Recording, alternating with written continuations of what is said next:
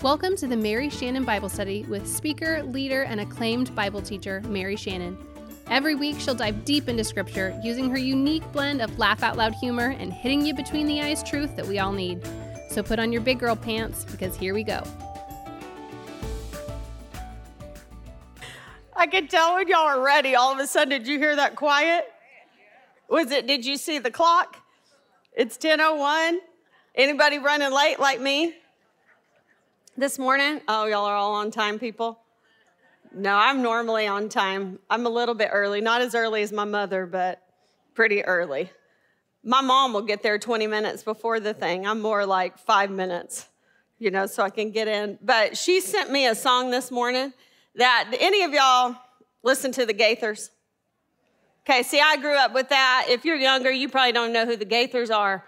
But I grew up with that gospel music, and I'm telling you, there is a song she sent me this morning. I can't get it. I was singing it coming in, and I'm going to be singing it coming out. It's by David Phelps, who I think has the best tenor voice I've ever heard in my life. And it's called End of the Beginning. End of the Beginning. And it is so cool. So it's funny to me, like how I'll be studying something and then I'll start worshiping through a song and I'll see something different. And the premise of the song is that he's on an airplane with a man who says, "Hey, what are you reading?" And he said, "Oh, it's a bestseller. And it's history and mystery in one," he says. And then he starts to tell it and he says, oh my gosh. Now I can't remember, y'all. I sang it to you this morning. One holy night. Oh, he was born of a virgin one holy night in a little town of Bethlehem. The angels gathered round underneath the stars, singing praises to the great I am. He walked on the water, healed the lame, made the blind to see again. And for the first time in the world or something, we knew that God could be a friend. And although he never ever did a single thing wrong, the angry crowd chose him. And then he something about he died. And that was the end of the beginning. Thank you. And the best part of this that I kept listening to, because at the end, oh, you're going to be levitated out of your car when you're listening to it, because when he talks about him rising, I literally was driving my truck with my knee and I was like, whoa, like that. This is so good. But the cool part is the guy is struggling with religion. And what is he? He just keeps going back. He doesn't argue with them about religion. He goes back and he says, "No, you didn't hear me. He was born of a virgin one holy night." And he goes back and he's like, "No, let go of that. I want to introduce you to Jesus. I want to tell you what he did." "No, you're missing it. Let's go back." And then and I love that, because isn't that what John is doing? He's always going back. He's showing us that Jesus always went back. He didn't engage in these frivolous arguments about religion. He goes back to teaching the themes he came to teach over and over and over. And isn't that the deal? Here's the problem, I think, a lot of times with church and religion. We say one thing when they're on this side of the cross: "Whosoever will may come on, we want you just as you are. Everybody is welcome." And then they come, and when they do, all of a sudden we take the burden of what we believe it looks like to be a Christian and all the rules, and we burden them down again. And here's the thing, that's not how it works. How it works is when you meet Jesus, Scripture says that he takes out our heart of stone and gives us a heart of flesh. And he writes his commandments on our heart, meaning it's going to be a transformation from the inside out. It is a relationship, and that happens over time in a relationship with a person, not in a burden with rules. Does that make sense? And so the guy in the song, you're like, "Why is she teaching us this song?"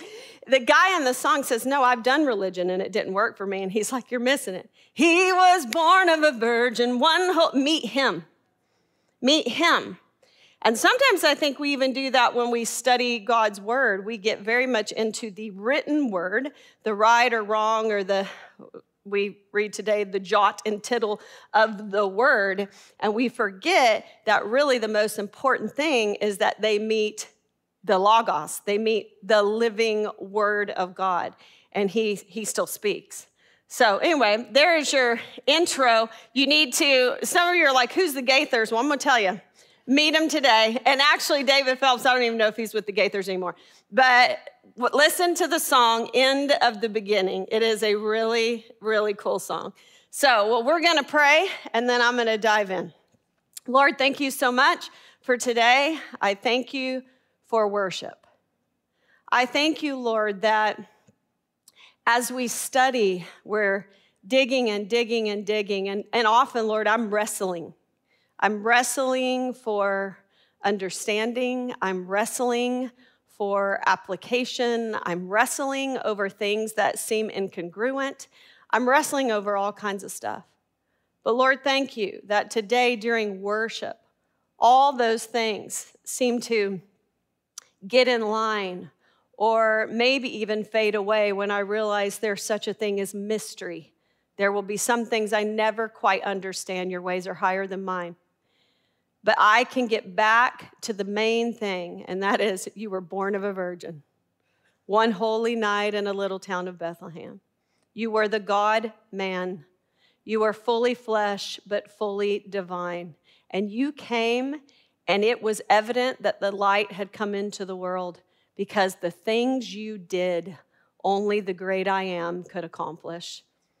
And so, God, I am so thankful that you did those works to prove who you are and then bring us a new message that a new kingdom is coming, a new relationship is coming, a new covenant.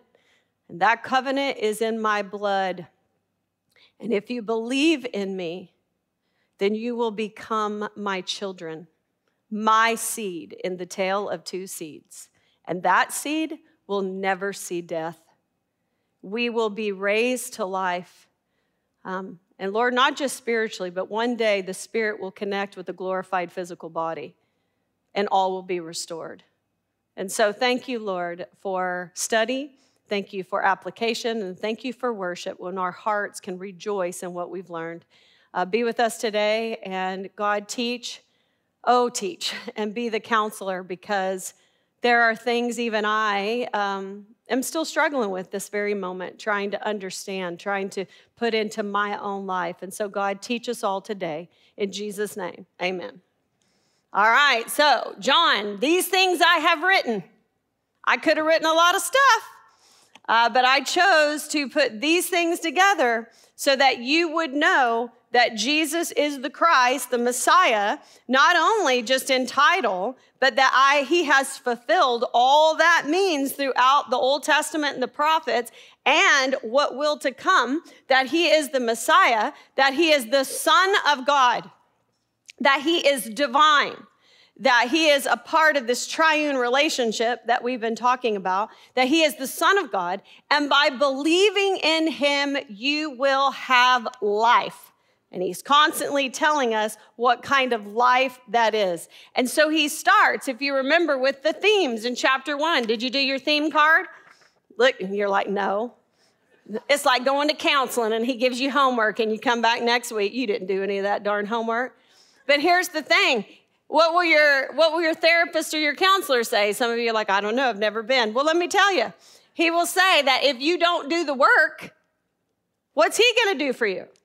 Right? I'm constantly telling you, I study and study and chew, and I'm digesting, to be quite honest, for me, and I regurgitate it up for you. You want to eat on regurgitated food? I don't think that's enough. I like to chew my own food, thank you very much, right? And so you need to get your face in the book. I'm giving you all kinds of things for you to think about and highlight, but you got to spend some time there. And if you're not, you're missing out. And don't do it like it's some kind of check mark. Do it because what is magical about it is when you're in the Word and you're spending time with the living Word, what happens in you? That's the magic of it, okay? And so the themes, Word equals God. He was God and he was with God, and all things were created through him, this triune relationship. that in him is life. How? He is the light that came onto the scene. He is the light of man. He came onto a scene that would be a scene of conflict because the darkness wouldn't be able to overcome him. And so he will light up everyone, right? And the darkness won't be able to overcome it. Some will go back towards the dark, but there will be some that will walk into the light. His own would reject him, but many who would receive him would be called what? Children of God. There is a new family coming on the horizon. He's here, a new seed that is happening. And they will be called sons of God, and they are born from God, from above. Not the will of man, not the seed of man, but from above. And then he goes on to say that this word put on flesh and tabernacled among us, that you're about to meet this living temple. And in this living temple, he is here to show us the glory of God as only the Son could. And so John is saying, we saw that glory, the glory of the only Son of the Father, full of grace and truth. And then he goes on and he says that he is the Lamb of God, he is the Son of God, and he is the Son of Man, which is the great judge, the one who has all dominion, mentioned in Daniel chapter 7. Those are the themes. And we've seen him present this masterpiece, and he did it by breaking it up into portraits, correct? I'm going to say this enough to you that you're just going to remember it like no else, okay? What is the first portrait? He's going to deal with Jewish institutions. The first one was the wedding, and the second one was the temple, and the third one, the rabbi, and the fourth, the well, okay? And basically, he is showing things that have been broken and that he is truly the fulfillment of. Okay, does that make sense? And then he goes in, what are the next four? Like feasts, right? So Sabbath, Passover, we're in Feast of Tabernacles, and then we're going to go into Hanukkah. And so that's kind of how it's broken up. That's how it's organized. So last time we talked about Passover, and basically the gist of it you can find in chapter 6 how about you can sum it up in verse 47 and 48. John 6, 47 and 48. Truly, truly, or listen up, this is the truth. I'm telling you the truth. This is important. I say to you, whoever believes has eternal life. I am the bread of life. So what is it to believe? Well, I am the bread of life. He who believes in me has life. So believing equates with eating the bread. And so the whole thing proceeds from there, right? Eating the bread. They're at Passover. They are remembering the time in the wilderness, the time they exited out of Egypt, and God led them into the wilderness under the leadership of Moses. And Moses provided manna in the wilderness, the supernatural food that came and sustained them. And so when they see this feeding of the 5,000, they're like, this is the prophet that Moses told us about in Deuteronomy that is going to come and be like me, and we're to do everything he says. And so this is he. They went to make him king, and he's like, you're missing the point. Something new is happening. That was the birth of a nation. You passed through the waters, you entered a covenant, and here you are in the wilderness. But what I intended for you to do, and that is to bring the kingdom of God to the earth, you failed in doing so. This is something new. I have now come to vindicate my own name, to start something new. I am not here to bring you bread from heaven in this earthly kingdom to sustain you. I am the bread from heaven. This is a spiritual kingdom that we are going to. It is not being born of the will of man or of seed or physical life. It is being born from above, being born in the spirit. And my kingdom is spirit. I am here to start a new family, to take you to a new land. You will pass through the waters, you will enter into a covenant with me, and we will have the hope of glory. But I am the bread of life. So what is believing? Eating and drinking my blood, meaning taking me in. It's symbolic. Are you seeing this?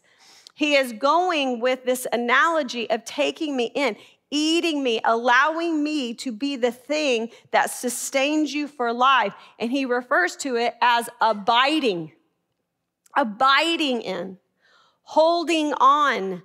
The word also means remaining in. I am the vine, you are the branches. If a man abides or remains in me, he will bear much fruit. But without me, he can do nothing, right? And so you have this whole idea. So that's what he's telling them with Passover is he's like, I am the bread from heaven. You know what a stir that caused, right? Many rejected him and left. This is such a hard saying. But the 12, what did Peter represent? He says, where would we go? You have the words of life. In you is life. Why? Because we are fully convinced that you are the Christ, the Son of the living God. We continued, so we talked all about that last week. And so now we're at the Feast of the Tabernacles, okay? Now, little review. We talked about this last year. This is chapter 7, okay? Feast of Tabernacles. Do you remember what that's all about? They're celebrating the wilderness wanderings, right? Do you remember some of the things they did? Basically, God told them, listen, once you get into the land, I want you to live for 7 days once a year as if you're not. I want you to remember. I want you to remember the wilderness wanderings and what that was like. And what are some of the things they would remember? They would remember all the provision of God. They would remember the glory of the Lord above the tabernacle. They would remember the pillar of fire at night and the cloud by day. They would remember when they struck the rock, what happened? Water would pour forth from the rock. And so all of those things we're going to see in just a minute are a part of the traditions of their celebration, remembering those things. And so they would come from all over and they would build little booths. That's why it's called the Feast of Booths. And they would build little booths and they would basically camp outside for 7 days with their family, telling the stories, remembering the stories, looking up at the same stars, telling the stories about their forefathers and what happened in the wilderness.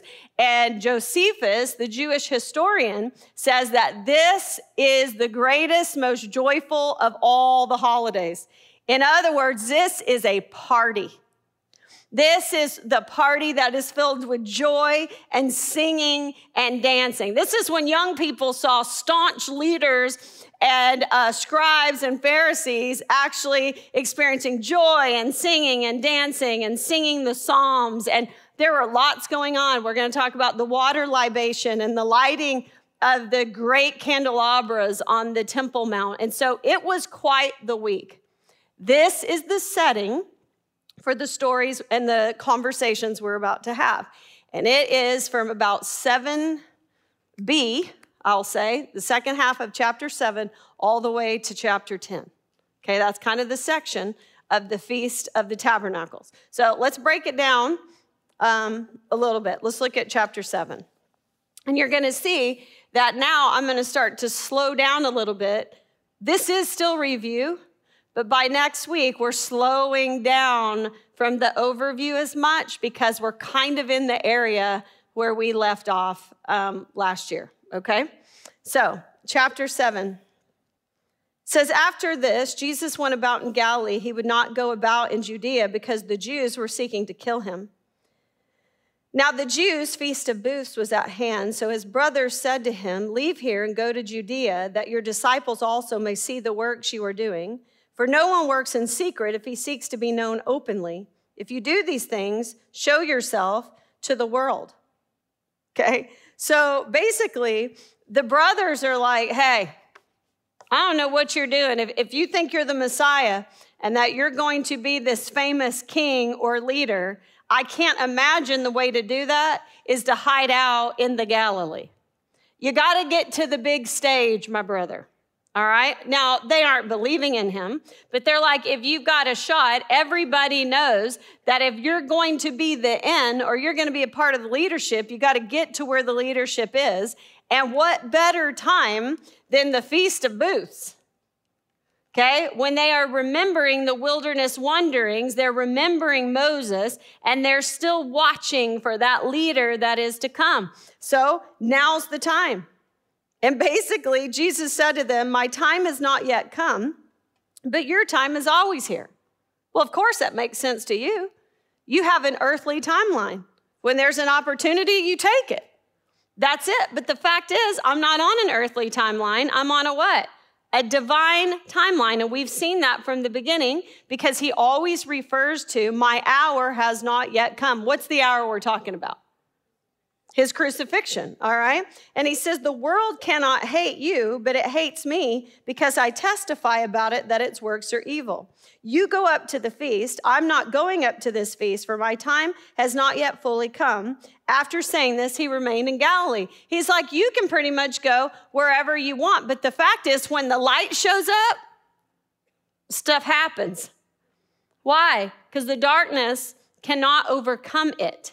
When it shows up, there will be conflict. When he lights up these new truths, there is going to be conflict. And he's like, no, I'm not rushing this. I'm on a divine timeline. I still have things to accomplish for the Father and things that need to be said. And so, no, I'm not pushing the envelope. Do you understand what they're asking him is exactly the same thing that the enemy was saying to him when he says, hey, I'm going to take you up, like in your mind, to the top of the temple, throw yourself down, because what will happen? The angels will catch you. They won't even let. So make yourself known. Do something miraculous to step into your kingdom. Rush this. Do this without the hour. Okay? Push the envelope. Have your own timeline. Do it for your own glory. Step outside of that relationship with the Father. It's the same temptation. He says, no. I do exactly what my Father tells me, when my Father tells me to do it. I am on a divine timeline that was set before the beginning of the beginning, and I am staying on it for that hour. You don't understand what you're saying. I am not going to speed up the process. That was kind of rude because I've never said that before, and that struck me. Has anybody struck anybody? Don't you hate it when you teach and then you learn from your own stupid mouth? Well, maybe I want to rush the process. Don't you ever want to rush the process? Seriously. I talked to some athletes yesterday over at Liberty High School, and we were talking about the process, about rushing the process. Listen, growth is in the process. How often do we say, God, could you please get me out of this? And saying, God, what can I get out of this? I've got to stay in the process. I think the other night I went to a small group in my neighborhood, and if you watch any of the small group neighborhood videos from CCV last week, he talks about not rushing the desert. And I was sitting there, I was like, ugh, do y'all like the desert? I don't like it. But if we rush it and we don't learn all that God has for us to learn, we tend to what? Cycle back. And I'm like, no, I need to learn all that I need to learn so that I make decisions out of wisdom and not need. Does that make sense? And so I just think that was rude that I just said that. But he's like, no, I am trusting the divine schedule. I am trusting the process. In other words, I'm trusting my Father. And here's the question, do we really trust the Father? That's a hard question, and a lot of you are probably thinking, oh yeah, I fully trust the Father. Well, I'm going to tell you, sometimes that's hard to do. And I was talking to my counselor the other day, and he said, you want to know one of the worship songs that I don't like? And I said, lay it on me, because there's some I don't like. He said, a good, good father. And at first I thought, he's a good, good father. But think of all the pain my counselor has heard of things happening to individuals, and you're thinking to yourself, how can you truly be a good father and allow all these things to happen to your children? That is a valid thought, and that is for him to wrestle with. But I like that he's being truthful in that, and I am too. Sometimes it is hard when you think, okay, I trust you, but I don't know if I trust you because I thought I trusted you before, and some things happened, and then the next thing happened, and then the next thing happened. I'm a little weary of trusting you, and that's stuff you work through with this. But with Jesus, he fully trusts the Father. And so how many times do you have to sit in that desert not knowing how or why or when or whatever it is, but you're sitting in there going, but what I do know is I can fully trust you. I can trust you. And you constantly tell yourself that. I can trust you. I can trust your timeline. And you are a good father, even though sometimes it does not make sense to me. And I don't want to rush it this time. I want to trust you. I see other times I stepped outside too quickly.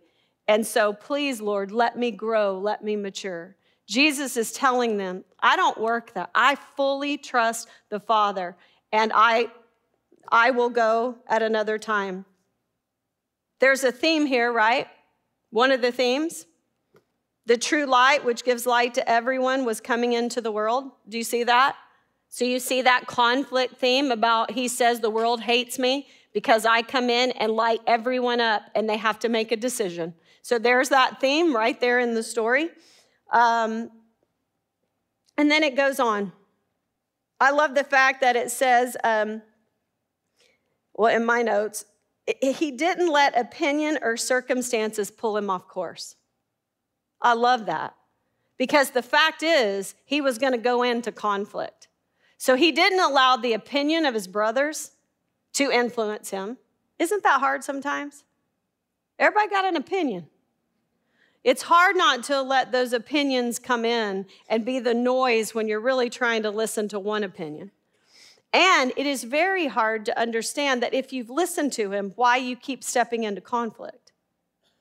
It reminds me of, do you remember after the feeding of the 5,000? I didn't teach that this year, but if you go back and look at the videos from last year, I touch on this. When they go to make him king and he pulls back, do you remember that he sends his disciples out in the boat? Do you remember that story? And you have this whole thing of Jesus walking on the water. But the point was, he sends the disciples out. They are fully in his will. They are totally obedient to him. And yet when they go out, the wind is at their face, not at their back. It's against them. And they end up in a storm, and they fight that storm stinking all night long. So how is it that you can fully be in a storm and still really be in the center of what God's will is for you? We see that again when we look at the temptation in Matthew 4. Here's another example of it. If you are the Son of God, turn the stones into bread. Do you understand what he's saying? You're telling me you're the Son of God and you're starving? You're hungry? How good of a father is he if he's got you out here for 40 days and you're starving to death? Really? If you are the Son of God, get out of it. How in the world can you be in this situation and God be with you? We've done a series at CCV this time about Joseph. And I believe it might have been Ashley that pulled it out that said, look, do you notice it says, I think I wrote it down, it says, God was with Joseph while he was in prison. Do you understand how kind of crazy that is? If God was with him, why is he in prison? So it just goes to show you that we can't allow the circumstances of our life to impact how we see God. We have to look at the circumstances of our life through God. Because if not, you'll be like, you're not good. You hate me. What have I done? What do I need to do to get out of it? All through the Old Testament, you see people giving God motives. Rachel finally has a baby and says, oh, yay, now God's on my side. He's completely vindicated me. Yay, us, go team. No, but what we do is we try to interpret the character of God through the circumstances instead of knowing the character of God and trusting them in any circumstance. And that's the difference. And so right here, he is showing them, no, I fully trust my Father. I do not operate on the opinion of men. I do it based on my Father's will. I do what he says. I say what he says. It is his timeline. And I don't judge the circumstance. I know my Father. I am confident in our relationship. So it goes on. It says, but after his brothers had gone up to the feast, then he also went up, not publicly, but in private. The Jews were looking for him at the feast and saying, where is he? Of course they are, because they still have something in their craw about the last time they saw him, and they're looking for him. And there was much muttering about him among the people. I love that. While some said he is a good man, others says no, he's leading the people astray. Yet for fear of the Jews, no one spoke openly of him. Don't you love that they're sitting here celebrating the Feast of Booths, the Tabernacles? And what are they doing? Do you know what muttering means? Grumbling. Well, nothing's changed. They're out there living in these dang booths, remembering the wilderness, and what are they doing? Just griping up a storm. They're just grumbling, and this is the attitude of the people when, to be quite honest, the great I am walks in. It says, and in the middle of the feast, Jesus went up into the temple and began teaching. The Jews marveled, saying, how is it that this man has learning when he has never studied? Okay, so first off, what do they actually mean by that, okay? Every Jewish boy studied, all right? Not every Jewish boy became a rabbi. You would be the exceptional ones, the highly astute ones would be asked to follow a rabbi. The rest of them would follow what their fathers did. I was telling the athletes yesterday, I said, we've kind of ruined y'all's generation, to be quite honest. And they looked at me. I said, we've told you that you're all special. You're all special. And that you have a unique calling on your life because you're so special. I said, but if all of you are special, then the word doesn't mean anything, right? Unique, special. I said, you're special to us, or you're special to your mother or to your father, right? I said, but back in this day, nobody thought, oh, what is my great calling in life? I've got the world at the tail. No, you were either astute and you were asked to follow a rabbi, or guess what? If your dad was a fisherman, you became a fisherman. If your dad was a carpenter, you were a carpenter. And I said they knew that it was valuable to have a J-O-B, job. And I said, and so in this generation, listen, it's not about this magical outcome. It is the process. Get a J-O-B and grow in that J-O-B. And guess what? Maybe another one will open up and you can walk into that one, right? But we have this idea that we just shoot for the stars. Here, they're saying, Jesus, how does he teach like this when we haven't taught him? So the way it was with a rabbi is you would follow your teacher and he would teach you his interpretation of the scripture. And then when you taught or you had disciples, you continued that interpretation of the scripture. And when you taught, you gave credit to your rabbi. So according to da-da-da-da. And they're saying, wait a minute, where is he getting all this information? And how is he teaching with such authority and understanding when he has not come through our system and he is not giving any of us credit for that? I want to show you something in Matthew chapter 5:17. This comes up. It's this attitude of how in the world is he teaching what he's teaching. Matthew 5:17 through 18 says this, do you think that I have come to abolish the law and the prophets? I have not come to abolish them, but to fulfill them. For truly I say to you, until heaven and earth pass away, not an iota, not a dot will pass from the law until all is accomplished. Let me ask you something. Why does he start with, do you think I have come to abolish the law and the prophets? Why does he say that? Because they are thinking that he is abolishing the law and the prophets. Do you understand? His teaching is so different and so radical that they've never heard anything like it, that they are so tense and so protective of the law, they don't even know what to think, because it seems like by his teaching that he's doing what? That he's trying to abolish the law and the prophets, but he corrects them. He says, no, I haven't come to abolish them, but to fulfill them.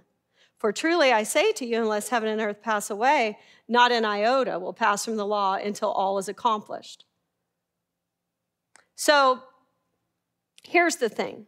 He's saying, I have come to fulfill it. He's saying the law and the prophets are good. Okay, this is the best way I know how to explain this. The law and the prophets are good. They're the basics. And we're talking about, okay, the basics of the 10 Commandments and about the 600 other laws that were added in the books of Moses, okay? And he's saying they're good. They're basic. But it's like this. I think I heard Tim Mackey use this example one time, and I was like, that's brilliant. He said, if you're ever trying to learn music, what's the first thing you learn? Scales. So I stopped right there, right? Scales. You practice the scales. You practice the scales because in some sense, that is the basics. That is the law of music. The scales are good. You can't play music without the scales, really. And so he's saying that's all good. But what I've come to do is I've come to show you that I can turn scales into music. I want you to see that. He's saying, I'm here to turn the scales into music. What does that look like? Well, you have been taught from the law, thou shalt not murder. That's basic. That's the action, all right? For most people, some people, maybe that's hard not to do. Every now and then it's hard not to do. Can I just tell you? Okay, but for most of us, right, we kind of have that, but he's like, but really it's even deeper than that. That's the scale. It actually comes down to the heart if you hate your brother. See, this is the scale. This is the true music of what the heart of God is. You have been taught that do not commit an adultery. Like, don't sleep with another woman that's not your wife. Like, don't act that out. For some people, that's hard. For most, okay, but he said that's basic. What I'm truly after is beautiful music of the heart, and I'm going to back it up for you a little bit. I'm saying to you, it even starts with lust. He's saying, this is what I'm trying to tell you, that you have learned the basics. But what I want you to understand, it's deeper than the scales. It is a new music that happens within the heart. So Jeremiah 31, I think, helps us understand that. Jeremiah 31 talks about a new covenant that's coming. A new covenant, people. It says this starting in verse 31. Behold, the days are coming, declares the Lord, when I will make a new covenant with the house of Israel and the house of Judah, not like the covenant I made with their forefathers on the days when I took them by the hand to bring them out of the land of Egypt. My covenant that they broke, though I was their husband, declares the Lord. For this is the covenant that I will make with the house of Israel after those days, declares the Lord. I will put my law within them. I will write it on their hearts, and I will be their God, and they shall be my people. And no longer shall each one teach his neighbor and each his brother, saying, know the Lord, for they shall all know me. It is the idea of this new covenant that is coming. I taught you the scales. I led you out of Egypt like children by the hand. I gave you the basics of what not to do and what to do. I had a relationship with you like a husband, but guess what? You broke it. And don't we know that today? Can you possibly legislate morality? No. How many will it take? Have you ever worked at a Christian school? You try to legislate morality? It's very hard to do that because everybody comes up with some exception. Well, how do you hold true to that rule? Or how do you do this? And it is the messiest bunch of junk you've ever seen in your life. Everybody walks away mad and hurt. Christianity gets all messed up. Grace gets trampled on. Justice, who's that? And you just have this whole thing. He said, we tried this. I gave you the basics, and I led you by hand out, and what? You broke it. Didn't work. It leads to death. You're a slave to the scale. But instead, what is coming, there will be a new covenant.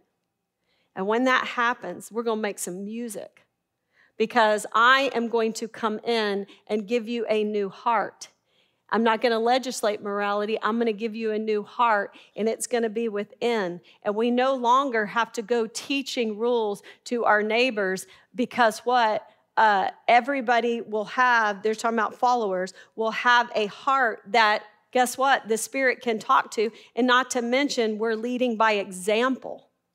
We're showing them. And this is the idea of the new covenant people in Jeremiah 31. So Jesus answered them in verse 16. We're back in chapter 7. My teaching is not mine, but his who sent me. If anyone's will is to do God's will, he will know whether the teaching is from God or whether I'm speaking on my own authority. The one who speaks on his own authority seeks his own glory, but the one who seeks the glory of him who sent him is true, and in him there is no falsehood. Has not Moses given you the law? Yet none of you keep the law. Why do you seek to kill me? The bottom line, he is saying, listen, if you want to see, the light has come. I have made it so evident. If you want to see, you will see. The reason they're not seeing is because they are refusing to see. I don't know if you've ever had anybody that was like that, a discussion, and it did not matter what you showed them or what you said or how you proved it, they just weren't going to see it.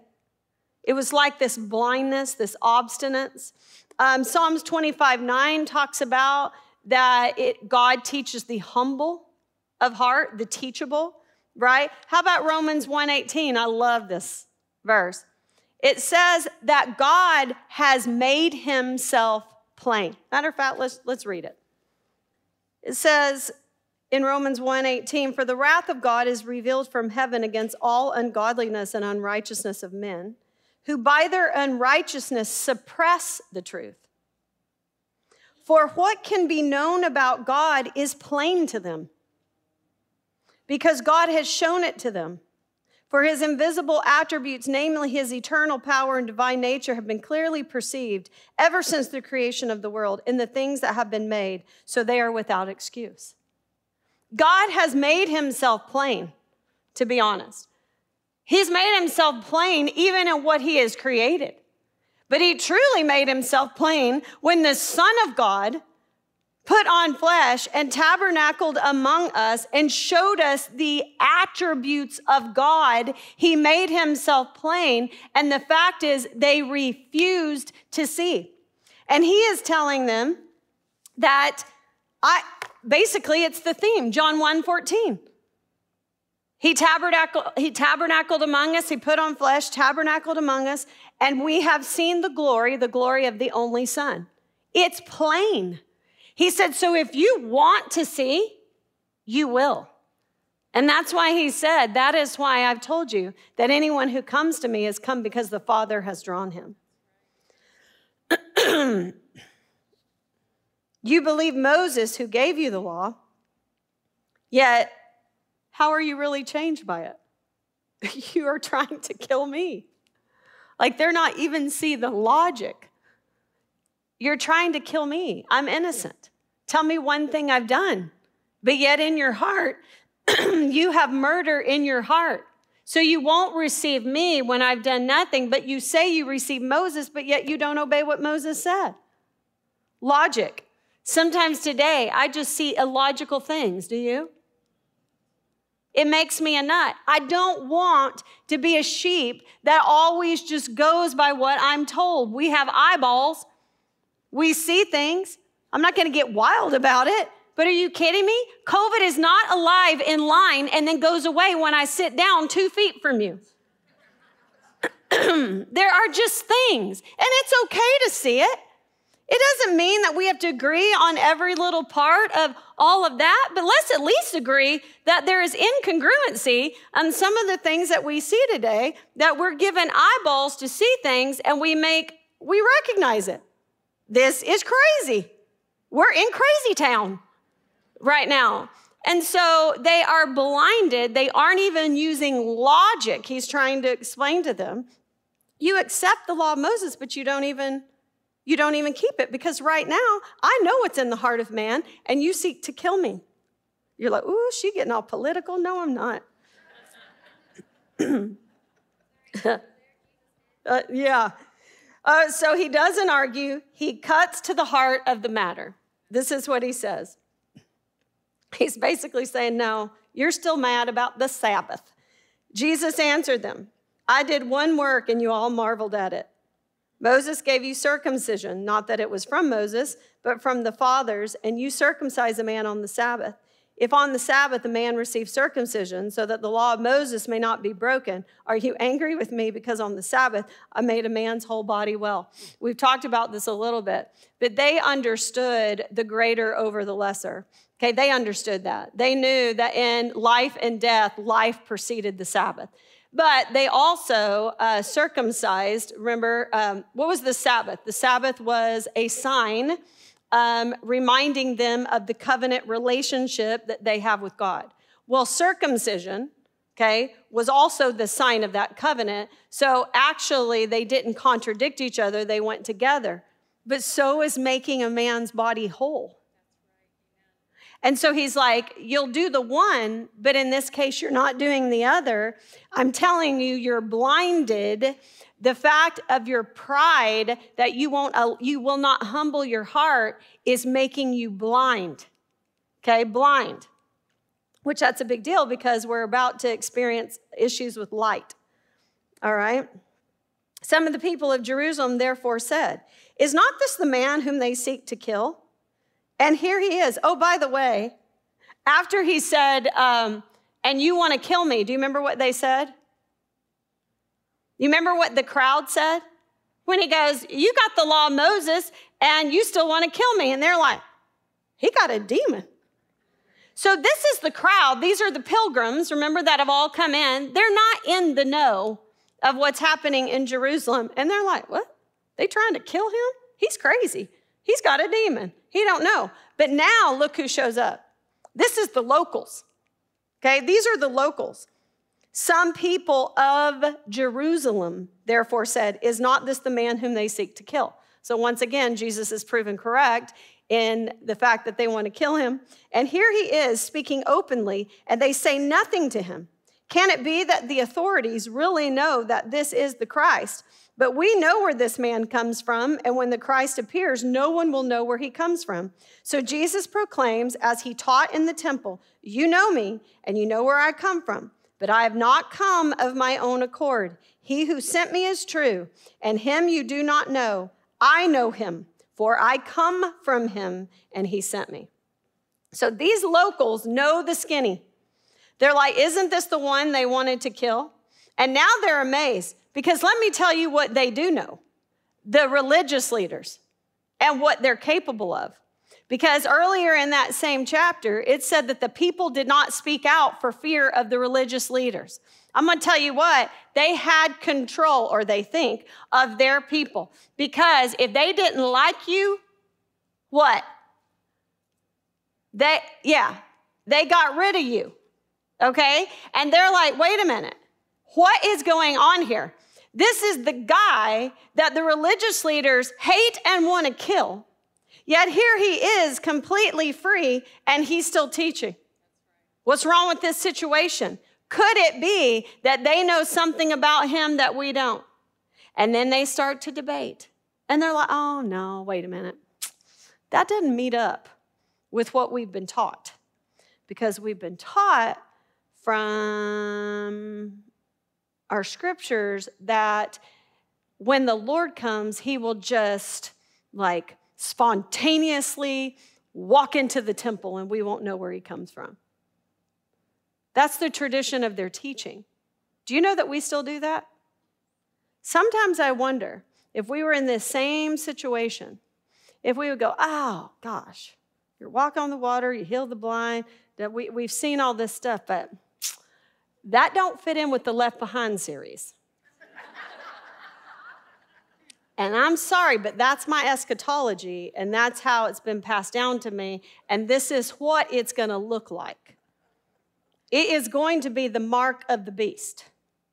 And it's going to be here, and this is what's going to happen. And so you have this tradition of what you've been taught, and now they're sitting there going, now wait a minute, what's going, all that he has shown them, the light has come in completely, and they're still back there debating, now wait a minute. And so it's getting out of control. They're really confused about him. And he says to them basically, okay, yes, you know me. I'm Jesus of Nazareth. Yep, you're right. You know me. You know who I came from and you know where I came from.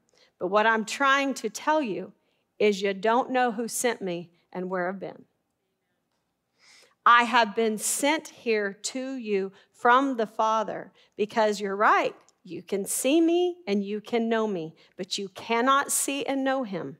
So that is why I've come. He is constantly teaching what? The themes that he set up, that John is saying, he was constantly teaching them that the Word was God, but was with God, that he put on flesh, and that he dwelt among us so that we could see the glory of God of the only Son. And by seeing the light, we would believe in him, and by believing in him, we would be born from above, and we would be children of God, the tale of two seeds, and that now we are in a new heavenly kingdom that does not end. And for every child of God, one day that flesh will never be left. It will be raised at the end of all time. I mean, that is the theme that is running through. And he is constantly telling them that. It says some believed. Even in all of this, some believed. Isn't that worth it? In all the conflict, in all the discussion, it says some believed. Well, the leadership's not putting up with that, so what did they decide to do? Verse 30. So they were seeking to arrest him, but no one laid a hand on him because his hour had not yet come. Yet many of the people believed in him. They said, when the Christ appears, will he do more signs than this man has done? Wow. So they attempt to arrest him, but what? They can't because his time had not yet come. Who's in control?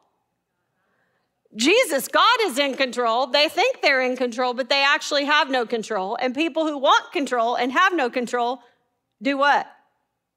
They lose their ever-loving mind. And this is what's happening. And then comes my favorite parts, right? Now we're back at the feast. It says, on the last day of the feast, the great day, Jesus stood up and cried out, if anyone thirsts, let him come to me and drink. Whoever believes in me, as the scripture has said, out of his heart will flow rivers of living water. Now this he said about the Spirit, whom those who believed in him were to receive. For as yet the Spirit had not been given, because Jesus was not yet glorified. Remember, the Feast of Tabernacles is celebrating the wilderness wanderings. One of those things that they remember is when Moses struck the rock and the living water came forth. One of the ways they remembered, listen, there were two great ceremonial things that happened at the Feast of Tabernacles, the Feast of Booths. One was in the morning, it was the water libation, and one was at night, which was the lighting of these grand candelabras that were in the court of the women in the treasury in the temple, so the highest place, and we'll talk about that next week. But this water libation, remember I taught it to you last year, but every day the priests would take the golden vessel and they would walk through town, we say, in a procession with singing and dancing and the blowing of the show. It's like a parade, okay? And everybody's out in the streets camping. It is a parade, and they're walking down to the pool of Siloam, okay, this living water, this spring that is fed, and they take the golden vessel and they fill it with water and they walk back and singing and jubilation. And on the last day, the great day, they walk around the altar 7 times, remembering what? What else got walked around 7 times? Jericho, which would have been the symbolic of the end of the wandering period. And then they would pour the water out with great celebration. It is in this location that Jesus stands up on this last great day, and he says what? If anyone thirsts, let him come to me. I'm going to actually read it because I want to show you one thing. If anyone thirsts, let him come to me and drink. Whoever believes in me, as the scripture has said, out of his heart will flow rivers of living water. Now, I need to show you something about this just a little bit. I didn't point it out to you last time. Let me read to you the New Living Translation. All right? On the last day, the climax of the festival, Jesus stood and shouted to the crowds, anyone who is thirsty may come to me. Anyone who believes in me may come and drink. For the scripture declares, rivers of living water will flow from his heart. The question is, who is the his? Where's the water coming out of? All right? In the Greek, okay, so this is the literal translation in the Greek. If someone is thirsty, let them come to me and let them drink. The one who believes in me. So you could say it like this. If someone, the one who believes in me, is thirsty, let them come to me and let them drink. For scripture says, rivers from his belly will flow living water. So the question that theologians debate is from whose belly is coming the living water? This is important. Okay? Because first off, it needs to fit the scene, and it needs to fit the theme of Johannine literature, John's writing. And so remember, this is the Feast of Tabernacles. So what are they remembering? The striking of the rock and the water pouring forth. Okay, write this reference down. We're almost done. I hate to end right here, though. Exodus 17, 6 through 7. And I want you to underline a certain thing that maybe you haven't seen before. Exodus 17, 6 through 7. It says, behold, Yahweh is talking to Moses, okay? Behold, I will stand before you there on the rock. Have you ever seen that before? Behold, I am standing, I'm going to come down and stand on this rock. And you shall strike the rock, and water shall come out of it, and the people will drink. And Moses did so in the sight of the elders. Let me give you 4 other references about Jesus being referred to, or God being referred to, as the rock. Are you ready? Maybe next week I'll read a couple of them, but Deuteronomy 32:4, Psalm 78:35, Psalm 95:1, and Isaiah 44:8. But I want to read you something out of 1 Corinthians 10, 1 through 4, so you get the connection. This is Paul speaking. For I do not want you to be unaware, brothers, that our fathers were all under the cloud and all passed through the sea. And all were baptized into Moses in the cloud and in the sea. And all ate the same spiritual food, and all drank the same spiritual drink. For they drank from the spiritual rock that followed them. And the rock was who? Christ. Okay? This idea of the rock following them comes from the idea that, do you remember twice he struck the rock? One time he shouldn't have, okay? But one was before Mount Sinai, and one was on the way into the promised land, like bookends. So that's why he said the well followed them. So I believe it's much more fitting to think about when it says, from his belly will flow rivers of living water, that the subject of that is Jesus. And that he is that rock. And that when we believe in him, we can come to drink. They don't come to me. I don't believe the river. Now, we're going to talk about a little bit more of that. We become like him. But they come to Jesus to drink. He who is thirsty, come and drink. Because from his belly, the rock, will flow rivers of living water. Now, if you think that's cool, do not miss next week. Because we're going to expand that even more. Okay, we're going to look at this picture even more. And it's amazing. I think it's amazing. So give me a takeaway. Somebody. Because I just ended in the weirdest place. You got nothing? He is our rock. If you're thirsty, come to me and what? And drink. Right? Come to me and drink. Here's the question. How often are you going to the rock to drink? You wonder why we're just parched and exhausted?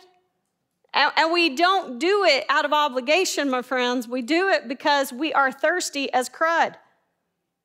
It is our life. It is our joy. It is a great celebration that we get to come to the rock and drink. What else? Growth is in the process. It sure is. Don't rush the process. Do you trust me? I'm constantly, so I swim too now because it was too hot to run. And there is something about swimming, just in case you've never done it. If you have any kind of anxiety, it's awesome for you. I know I'm over, but you breathe in and then you breathe out really hard. And then you breathe in and you breathe out. And you kind of get this rhythm. But what I've been doing in my breath, because I think about Jesus or the Spirit being our breath, is I say things to myself. I have these mantras. And so when I go under the water, I say things like, he loves me. He's for me. He's got this. He has a plan. We got to get those thoughts in our mind because the rest of our thoughts half the time are junk. Do you lie to yourself and tell yourself all kinds of junk? Because I do. But if I'm drinking from him, I'm reminded he's in charge. He has a plan. Don't rush the process. It is about the process. Don't rush to the outcome when some of the beauty's in the process. Because sometimes the outcome we go after ain't all that great. It takes more out of us than it gives to us. And so trust that process. Trust that time of growth. One more. The well never runs dry. I love that. I got a river of life flowing out of me. Right? Love that song. What else over here? He is a good father. Absolutely. He's a good father. Is it okay to question? It is. I hope if you hear me say anything, say that. I mean, question it. Because you will find great things in the struggle. He let Jacob fight with him all night long. And in the fighting, in the wrestling, his name was changed. Not in the ignoring, in the wrestling. So wrestle and let your kids wrestle and tell them you're wrestling. There's mystery. We don't know everything, but we know enough. He is a good father. The well doesn't run dry. All of those things. Awesome. This is such great time together in the Word. I love it. And go home today and listen to the end of the beginning, because he was born of a virgin one holy night in the little town of Bethlehem, right? Lord, thank you so much today for this time together that we can study your word. It is, it's amazing, Lord. Every time I look at it, I see even more beauty in who you are. I see simplicity in it, just a beautiful simplicity of the gospel message. But I see the depth of all that you fulfilled from the Old Testament and the prophets, which just gives me even more confidence that you are who you say you are. And all that you did, Lord, to show them that you were the great I am in the wilderness, but you had no longer dwelt in a tabernacle, a tent, but you had put on flesh and you were staring right at them. And you were here to say, listen, back then I took you by hand and I led you out like children, and you broke the law. So I've done the better thing. I have come to do what nobody else could do. I fulfilled the scales. And now I want to help you through a relationship with me where I give you a new heart to turn those into music. They will be alive and living, and you will have a relationship with me. And people will see you, your neighbors all around will see and know that I am God. Thank you, Lord, for your scripture. Thank you that we have the freedom to study it. But Lord, above all, may it be evident in us, in our joy, the joy of our salvation. In Jesus' name, amen. Thanks for tuning in to the Mary Shannon Bible Study. Be sure to subscribe. Shannon also hosts the hilarious and heartfelt Mary Shannon's Table podcast, where along with friends, they chat about life, faith, and leadership. Check out the show now and subscribe. If you want to connect with Mary Shannon, go to Instagram at @itsmaryshannon or visit itsmaryshannon.com.